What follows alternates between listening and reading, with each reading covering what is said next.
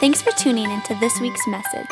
For more resources and information about Cedar Valley, please visit cvchurch.org. We're starting a brand new series today, and I'm kind of really excited about this. I think you're going to enjoy this. And so let me just explain a principle that a lot of you already know about. I'm taking you to this principle, and the principle is this.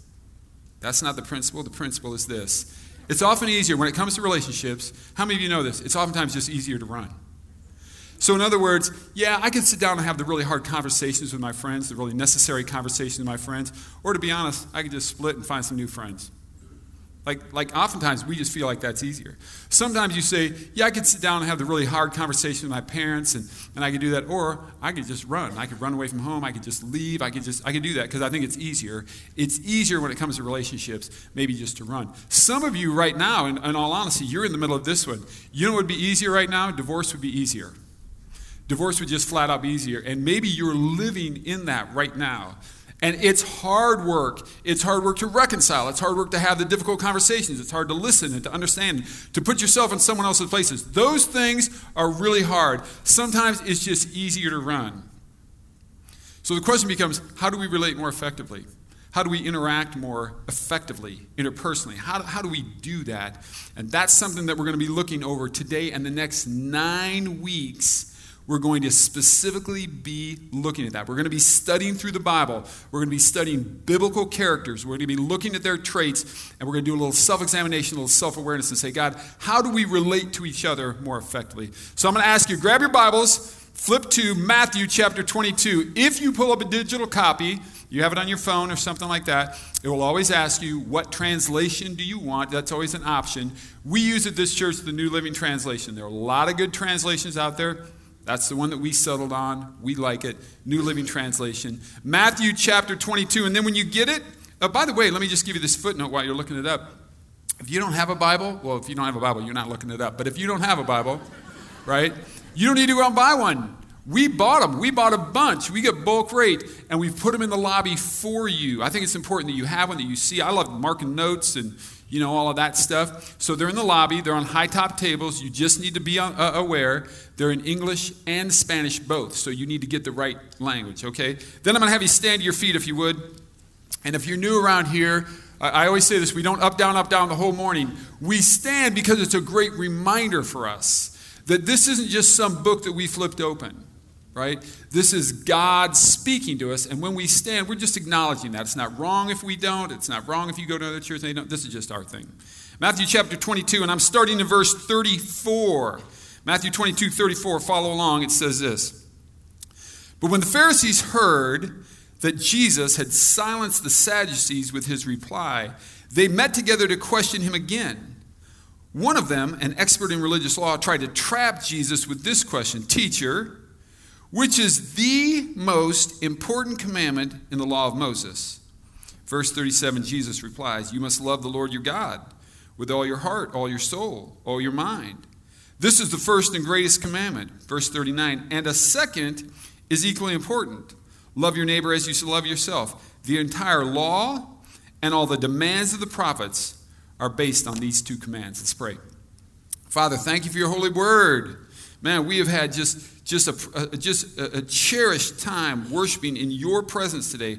Holy Spirit, we don't invite you to be here. You are here, and we acknowledge your presence, and we say thank you for being amongst us. And now, Holy Spirit, give us understanding into this word. What are you saying to each of us individually? Holy Spirit, what would you speak to us today? What are you saying? Give us understanding. Make it poignant for us, Holy Spirit, and do it in a way that draws us closer to the Savior. We pray all these things in Jesus' name. And everybody said, Amen. You guys can have a seat. So what I want to do is I want to take this passage and I want to lead you up to it. I want to set this up just a little bit. You know that Jesus kind of had two opposing groups that he faced all the time. They were the Pharisees and the Sadducees.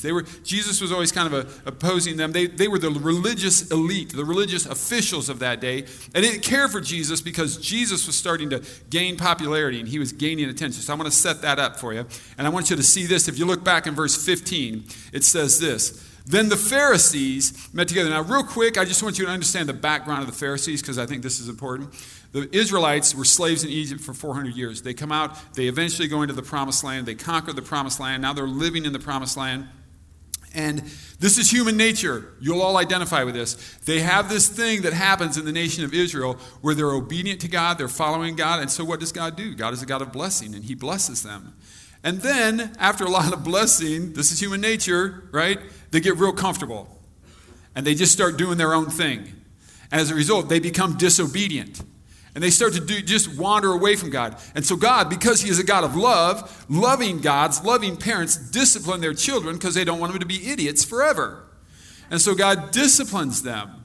And there were different forms of discipline. And they'd go through this cycle, obedience, blessing, disobedience, discipline. It was just this thing, on and on and on. And one of the forms of discipline is the nation of Israel would be invaded by other people. They were invaded by the Assyrians and taken over. They were invaded by the Babylonians and they were taken captive. Reading the book of Daniel, captives were taken out and they were taken to Babylon, right? Okay, now they're coming back. They're coming back into the promised land. And there was a group of them, wisely, who got together and said, man, we sure don't like experiencing the discipline of God. We're going to make sure that we start getting this right. And we're going to make sure that everybody stays on track and we follow after God. And this was the Pharisees, and this was their origin, and this is a noble thing. But how many of you know that too much of almost anything becomes an issue? And so they began making up rules to help people obey rules. You know what I'm saying? So like there's 613 commands in the law of Moses, 613. And they started making up rules about those laws. So for instance, we know that you're supposed to keep the Sabbath holy. And so they actually said, this is how many steps you're allowed to take on a Sabbath day, because after a while it becomes work, and you're working now, and you could only travel X number of cubits, and then people are finding loopholes to get around, right? So the Pharisees started out well, and it just got sideways after a while. And here they come, and now they're opposing Jesus. So these Pharisees then met together, and they're plotting, how can we, this is important, trap Jesus. And I say that because you need to know their motive. Their motive is we're trying to trap Jesus into saying something for which he could be arrested. And they sent some of their disciples along with supporters of Herod. Herod is the Jewish leader. He's a Jew, but basically only by ethnicity. He practices the Passover, which is their big holiday, doesn't really follow after God in any other way. And so these supporters of Herod, and they're going to meet with Jesus. Well, they give Jesus this IRS tax question, basically, and Jesus does a little coin trick with a coin and sends them off scurrying. Right? So they come, they're trying to trap Jesus. Jesus sends them off. Okay, well, next step you have, that same day, Jesus was approached by some Sadducees. Sadducees are religious leaders who say there is no resurrection from the dead, and they're going to pose a question. So the Sadducees are kind of like the Pharisees, but they actually don't believe there's a resurrection. There's no life after this life. They believe we live for the pleasure of God, and so you do that, and then you're gone. They don't believe there's any reward. There's no afterlife. That's why they're sad, you see. Good. And so now they're going to pose a question. There's nothing like really good Sunday school humor, is there? I mean, this stuff is, right. So they're going to pose a question. And this is what they say. Teacher, Jesus, Moses said, now remember, Moses, and what they're always trying to do is say, can we get Jesus to disagree with Moses? Because then we'll all go after Jesus and we'll be justified in doing it. Moses says, if a man dies without children, his brother should then marry the widow and have a child who will carry out his brother's name. This is in Deuteronomy 6. This was what the law said. Now, that sounds weird to you. Here's a guy. He's married to his wife. He dies. His brothers are supposed to come and marry the wife. You go, well, that's kind of weird. We don't practice that anymore. Think about the sociologic reasons and God's wisdom for doing that. First of all, women were very vulnerable. They were very vulnerable, and so they could be easily be abused or taken advantage of if they're a single woman, right? No husband. And furthermore, if you have this woman and she's alone, she basically now has one of two choices. She's either a prostitute or a beggar, okay? Did you ever play the game, Would I Rather? Okay, there's one for you. Beggar, prostitute. Let's see, would I rather? Like, it's a terrible lot. So what's happened is the brother would come and marry the sister-in-law, provide a child. The child would then continue on the line, the inheritance. This was the Mosaic law. Okay, so what the Sadducees are going to do is make Jesus see that this is very ridiculous and see if Jesus can disagree with Moses. So they say this, well, what if this guy had, I'll show you the scripture. Well, suppose there were 7 brothers, And the oldest one marries, and then he dies without children. So his brother marries the widow. And what they do is they carry this whole thing out. So this guy dies, and then, and then his brother marries, and then this guy dies, and then his brother marries, and then this guy dies, and his brother marries, and this guy dies, and his brother marries Jesus, and this guy dies, and his brother marries, and this guy dies, and he marries the sister, right? And then they say, well, when they all get to heaven, whose wife is she? And they're trying to make this thing just look seriously ridiculous, and they're trying to get Jesus to disagree with Moses. That's what they're doing. They're trying to trap him. And Jesus takes them all the way back to Abraham. 1,800 years earlier, he makes the point out of a verb tense, and then he sends them off scurrying. Right? Makes them look ridiculous. Okay, so then we're going to sing this song. So then, it says, but when the Pharisees... I'll just break out in song at any time. You don't know. If you're new, you don't know what's going to happen here. But when the Pharisees heard that Jesus has now silenced the Sadducees again, right, with his reply, now the Pharisees meet together again to question him. And one of the Pharisees, who's an expert in the religious law, like this guy's really got, we say the law, it's the Mosaic law. Genesis, Exodus, Leviticus, Numbers, Deuteronomy, not really Genesis, but Exodus, Leviticus, Numbers, Deuteronomy. This guy's an expert in it. And now this guy is going to trap Jesus with another question. And this is where it gets really interesting. Teacher, he says, very, very probably tongue-in-cheek, just trying to sound respectful. Teacher, he says, which is the single most important commandment in the law of Moses? Like of everything that's out there. The first 5 books of the Old Testament, basically. Which one? Tell us which one. It sounds noble. I just want to know which one. And we should be listening to this. Because if Jesus is going to answer, shouldn't we know what's the most important commandment of the 613 Mosaic laws? Which one is the single most important? Jesus answers, you must love the Lord your God with all your heart, all your soul, all your mind. This is the first and greatest commandment. Now, just step back for a second. Remember that this Pharisee is asking him this specific question in order to trap him. Okay, so let's take note first of what Jesus says the answer is. Love the Lord your God. Don't just kind of like love the Lord your God. Like we say in America, we have a million, we love everything. We love the Vikings today until they lose, and then we love whoever else. That's kind of how we are.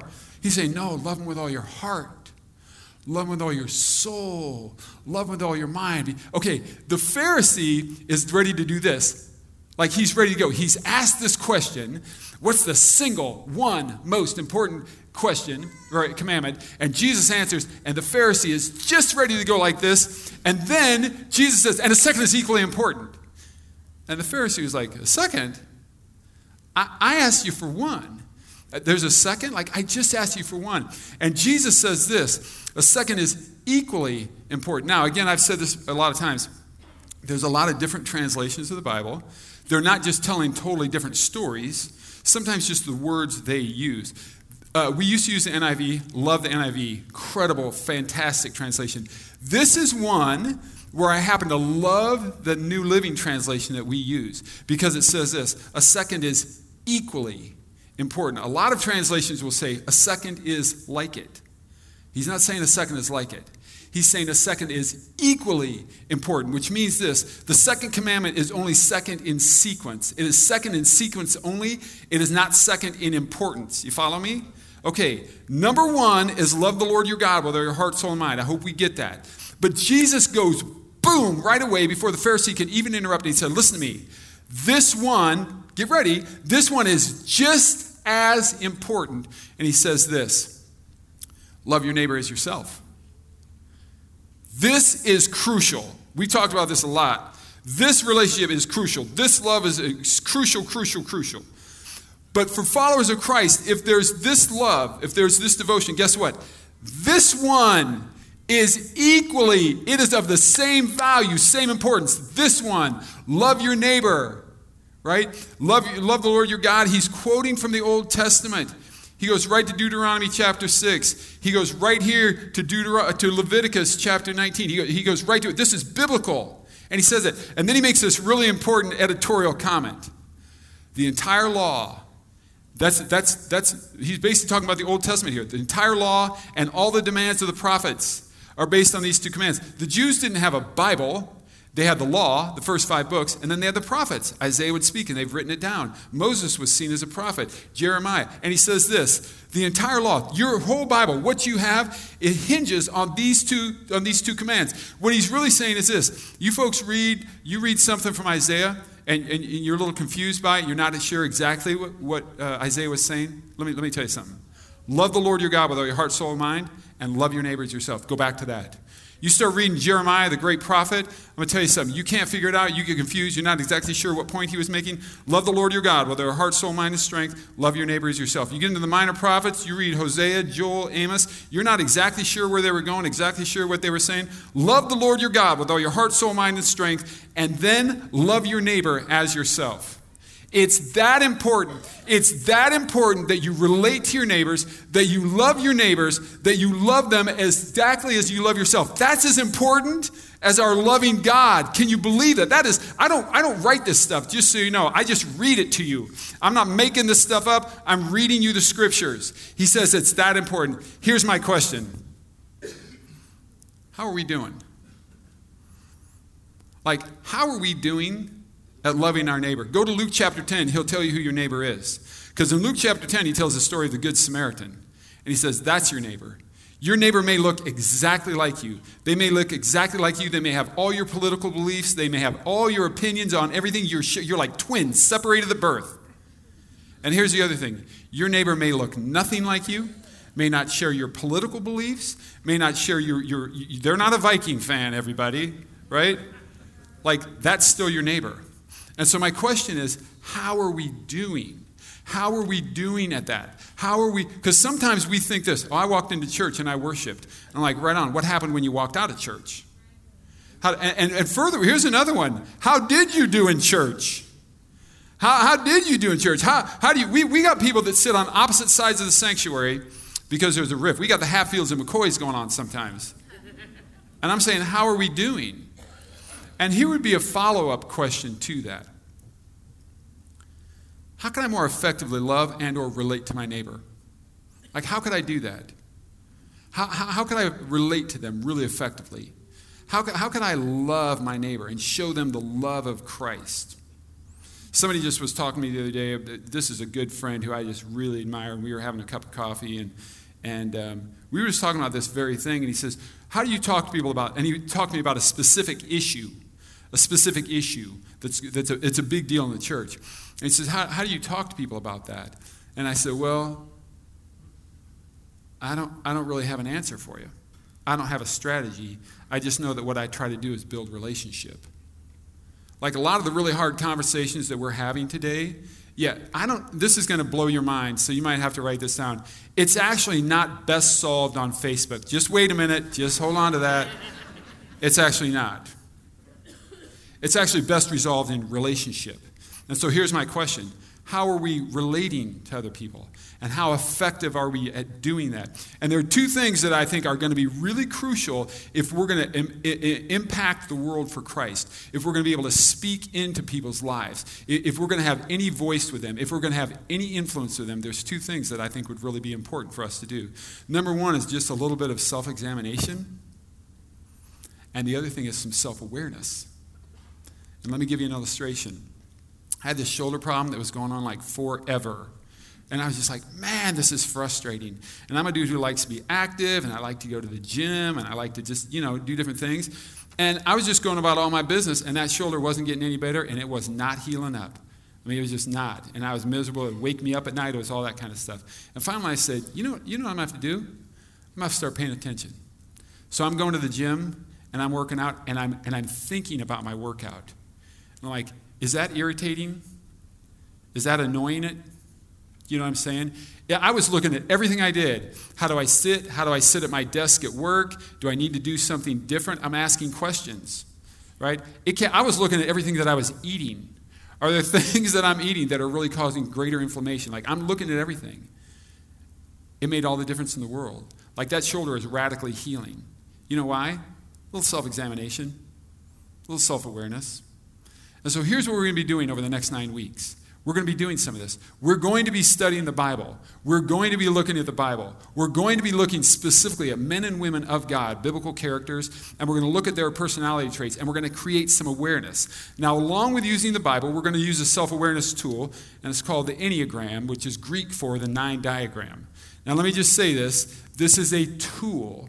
This is a personality tool. So raise your hand. Tell me this. Raise your hand if you've ever taken the DISC profile. Bunch of you. Put your hands down. Raise your hand if you've ever used the Myers-Briggs test. Bunch of you. Put your hands down. Raise your hand if you've ever done the Strengths Finders. Bunch of you. Put your hands down. Enneagram. That simple. It's an assessment tool. Now, I'm just in full awareness, I'm just going to let you know this. You can go home, you can get on the interweb, and you can look up all kinds of facts on the interweb. And people will do that, and you'll say, this is of the occult. This is of the occult. This is cults are doing this. And the answer is probably. People in the occult probably use the DISC profile. People in the occult have probably used the Myers-Briggs test. They have probably used Strengths Finders. If you drive a Honda and you find out that somebody from the occult is now driving a Honda, do you go home and sell your car? No, you don't. You understand this. It is a vehicle. Guess what? Vehicle. This particular vehicle is used by Christian universities, Christian colleges, Christian counselors. We've used it forever in our marriage mentoring program. We've taken our whole staff through it. What I have found personally is that it's created amazing self-awareness, and I'll show you how. This is going to shock some of you because you're new and you think, he's so gentle and compassionate. And so about 25 years ago, I was at a restaurant and I'm eating lunch with about 6 friends, right? Those of you who know me really well, you're like, I could see this happening. And so we're having a conversation at the table. And somebody said something, and I commented. And when I made my comment, literally, I'm not exaggerating, the whole table went like this. And I assumed that somebody walked behind me with a gun. That's what I'm thinking happened. 0. So I had no clue why everyone reacted. None. Now, today I have more awareness. I'm becoming aware of some more things about myself. And I think as I do that, it helps me relate to people more effectively. Therefore, it helps me to love my neighbor more effectively. And so the goal, I just want you to know this, the goal of this whole series is not for you to become an expert on the Enneagram. That's not our desire. Our goal is that you become an expert at loving your neighbor. Because that's how we communicate the gospel. It's the way that we relate to each other. So let me just, real simple, let me give you the big so what. We do this every week. The big so what is we love better when we know better. We just relate to people more effectively when we have some self-awareness, when we understand ourselves, when we see our motivations, when we see our flaws. So every week, we're going to be celebrating how God made us. And then we're going to create some self-awareness, everybody. I'm so excited about this series. Pat, just so you know, this is going to be for Lana. It's not for you, brother. But Lana, I'm hoping you get a lot out of this. Pat, it's always so fun because Pat says to me after a lot of services, man, that was a good word for Lana today. So good. And so I'm just really excited about this. It has been such a beneficial tool. And I will also say this. Think about this. If you're getting into a life group, if you're not in a life group, brothers and sisters, you got to get in a life group. Let me just tell you this. It is one of the most effective ways to build relationships in a hurry and to get to know each other because we're going to be studying. We're going to study the Bible, apply it to our specific lives. And so our team is amazing. Lauren and Vanessa and DK with Pastor Amos' leadership, they have created, this is a book. This thing is awesome. It's only for life groups. I'm sorry. We only have made enough for life groups. So if you're in a life group and did not get one from your leader has one. If they don't, we have more for you, but double check and see if your leader has one for you. If you're not in a life group, please don't grab one yet because if we have extras, maybe. We've really only created enough for the group. So the now what is really simple. The now what is this. Go on our website. If you go to the front page of our website, you'll see a large button that says, This is Us Online Assessment. It is free. It is free. It is a Christian group that has produced this one. And it's just going to get you started. This is not the answer to everything. This is what you are. We're not putting people in boxes and cages, but it's going to get you started assessing it, and then you're going to be using that in your group. Now, I don't have it on the screen, but let me give you one more now what. Here's the other now what. Ready? you folks better be inviting. This is the perfect series to invite to. It is perfect for inviting. Who do you know who's really struggling in their relationship with their parents, with their child? They literally live where they live right now. They got Hatfield and McCoy stuff going on. They're struggling with their neighbors, right? Maybe it's in their marriage. They're struggling to relate to each other. Guess what? You invite them to this series. We're going to be working through this for the next 9 weeks, and you're going to love it, right? This is a great series. Be inviting. Be praying about who you would invite. I'm going to ask you to pray with me. Bow your heads, please. Father, thank you for this day of worship. For this great day of worship, Father, we are so grateful to worship you, the great God of creation, the great God of heaven. And so this morning we acknowledge you. We say thank you for the worship. God, I pray that over the next 9 weeks, we'll become so effective at relating to others because we've studied your word, because we've done some self-examination, and because you've made us aware. So, Father, do your mighty work. We're excited about that.